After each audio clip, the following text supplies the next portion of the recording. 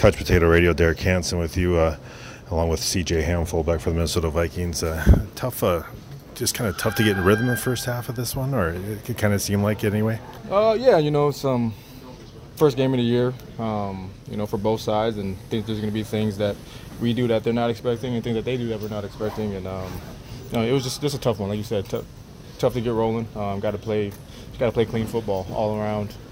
Yeah, I always say after the final score, usually turnovers kind of explain it, and that's kind of a tough thing too, and you got to crawl out of that hole sometimes too, right? Yeah, just in all phases. Obviously on offense, having 3 turnovers is tough.